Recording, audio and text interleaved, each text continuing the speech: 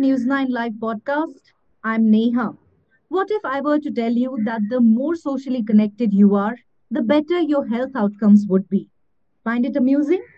Well, researchers at the University of Kent, Nottingham Trent University, and Coventry University recently carried out a study on how close social circles and wider groups have a connect with physical and psychological well-being of a person. The findings reveal that people who have strong bonds with both close social circles and wider groups are likely to have a better mental health and well being. They were also likely to have less anxiety and depression. It also found that the greater number of groups people had strong bonds with, the higher their engagement in health behaviors, and the better their reported psychological well being was. While the study claims that people who have strong social connections will thrive when it comes to their health, does that mean that introverts are any less healthy? Let's discuss this in today's podcast, where psychologist Dr. Pulkit Sharma joins me from Puducherry. Welcome, Dr. Sharma. Thank you so much for inviting me here. First up, Dr. Sharma, your initial reaction to this study. My initial reaction to this study was, as my reaction is to most studies on human behavior, because what they do is that they take up one hypothesis and then they collect some data and then they come out with a very, very sweeping kind of a conclusion, Right. without really going into the complexity of human behavior.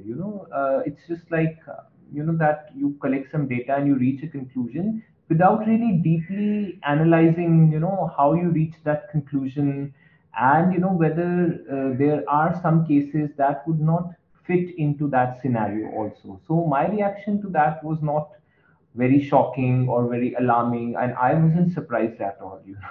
Also, Dr. Sharma, there are people who are social, love to mingle, but are actually quite lonely. They're also dealing with Yeah, depression and anxiety. Does this study absolutely. not contradict this scenario?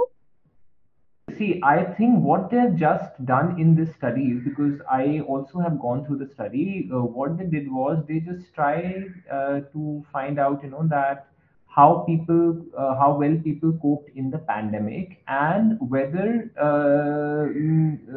and what they found out was that people who coped well in the pandemic, which is also their sample, like they had a certain sample size which they drew, and they found out that people who coped well in the pandemic had, like, some connections with their family than people who did not have connections with their family. But as you were saying that, just having a connection with family does not mean that, that you have a sound mental health, or that you would engage in healthy behaviors, so that you'll be fine. Because as you very rightly said, there are some people who are very needy, who are very dependent, who are scared to be alone, and they are the ones who would have very strong connections with the family. And I know such people, Neha, you'll be very surprised that they may be 30, 35, 40, 45 years old, and they're scared to travel alone. They would always, even if they have to travel for work or for something like that, they would always drag one of their family members along. So, and these are the people who are, as you very rightly said, very lonely, very anxious, very depressed. So just having like bonds with the family does not mean that you would be fine. Yes, in some sense, if you have a good bond with the family, I agree that, that it will kind of, it will kind of give you some sense of Pull you out of that dark reassurance. hole. Absolutely, that if you are connected with your family, and if you have good relationships, then it means that at times, if you are feeling low or feeling fearful, there is someone to support you, and yes, through that support you can feel better, and you can, come out of it. Right. And But also, that does not mean, but that does not mean that people who are not connected with their family are any less, because see, we have to understand that people who are introverted are those who really want to be with themselves, or who want to be maybe with one or two people, with whom they feel right, extremely close to, right? And these people are also perfectly happy being with right. just that one person, or spending time with their own self in reading, writing, creating something, And those and I'm very confident, if we were to go out and do a research like this, that who were those people who kept them busy in the pandemic, by some hobby. And if we measure their mental health, I'm 100% sure that their mental health also would come out to be, quite sound. And also, doctor, if the study holds water, would it be right for us to say introverts are unhealthy physically and mentally? Not at all, not at all, not at all. See, you have to just understand that, that these are just two personality styles. From the very beginning, people have had a lot of confusion that maybe, one is better than the other.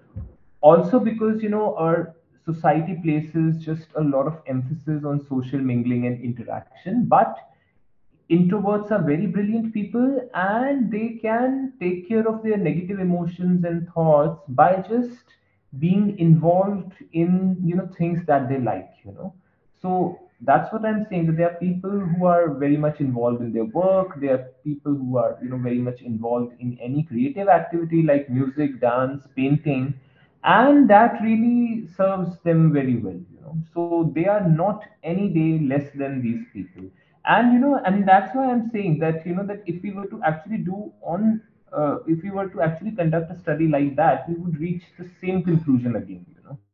Right. Dr. Sharma, what does your personal experience say when it comes to people struggling with depression and anxiety? When it comes to both introverts and extroverts? So my experience there is that when anybody suffers from depression or anxiety, it is because that due to some internal or external circumstances, that they have lost hope and confidence in themselves. That's the main reason why people get depressed and why people get fearful. And the reasons for this can be very multiple.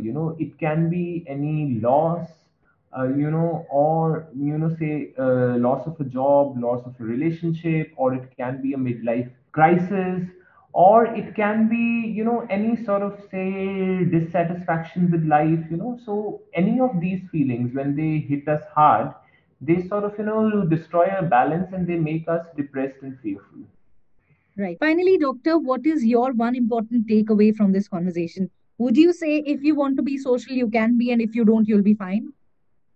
Absolutely. I would say that it's a matter of your choice. People who love to be social, they should be social, and people who don't love to be social, they don't need to feel pressurized, or they don't need to feel odd about it, and they don't need to read such studies, and follow them blindly. The most important thing is that whatever your style of coping is, if it is working for you, if you are feeling happy, and if you are leading a constructive life, if you are finding meaning in your life, then it's absolutely fine. You don't need to listen to whatever any study or any psychologist says, for that matter. Right. I'll wrap up on that note. Thank you, Dr. Sharma, for joining me. Thank you all for listening. Yeah, thank you so much.